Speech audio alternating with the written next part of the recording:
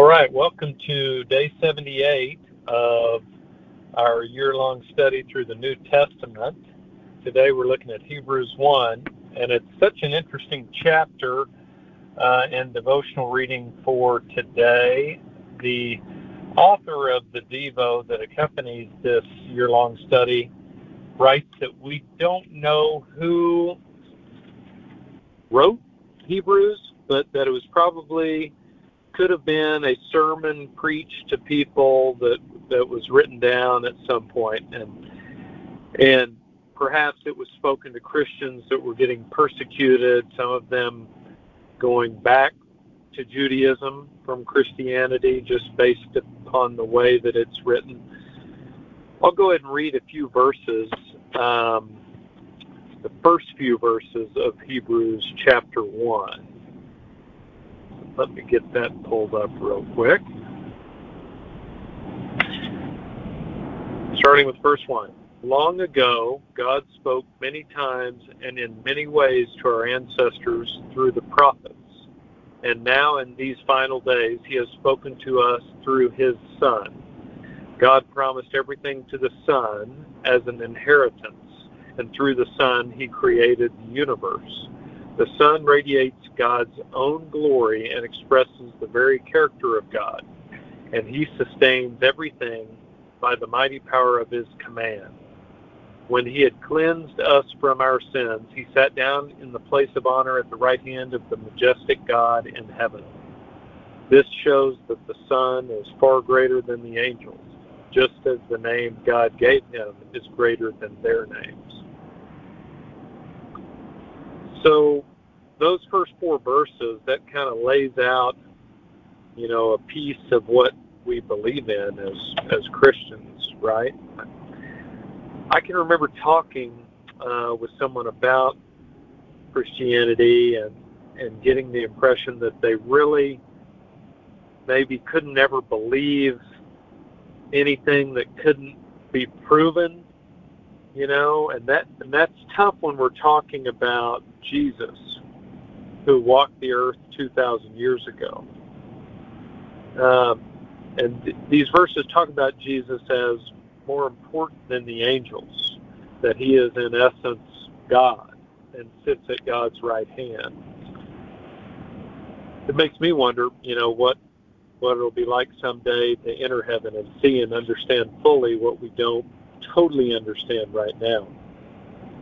But until then, all we can have is faith and do our best to understand what is true about God and what it is we're supposed to do while we're still here on earth. We had a couple of weeks ago a special event for my oldest son, who's leaving for college pretty soon, and I wanted a few of the really important people in his life to have a chance to speak to him in kind of a formal dinner setting and give him a little advice about what it's like being on his own, the big wide world, for the first time, and the collective wisdom from the people in the room was so good, and several generations were represented, granddads that might not be with us for a real long time, and all the way down to my younger son, who I wanted to be there not because he necessarily had any wisdom to impart or pass on to his older brother,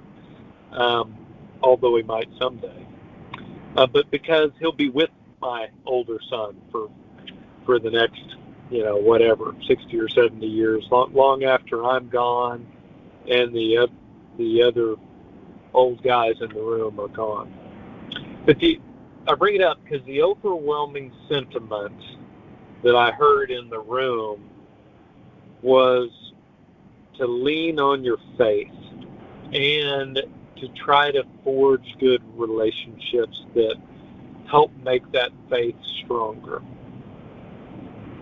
And as I think about that, what we believe is so important, but how we treat others, how we love others is really what God calls us to do.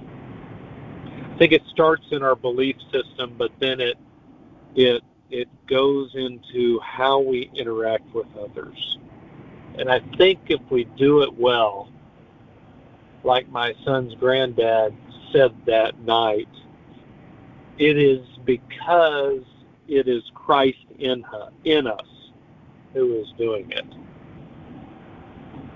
In that instance, I think it's really just us stepping aside, letting Christ take the wheel and show us how to treat others, to move through us as we love others.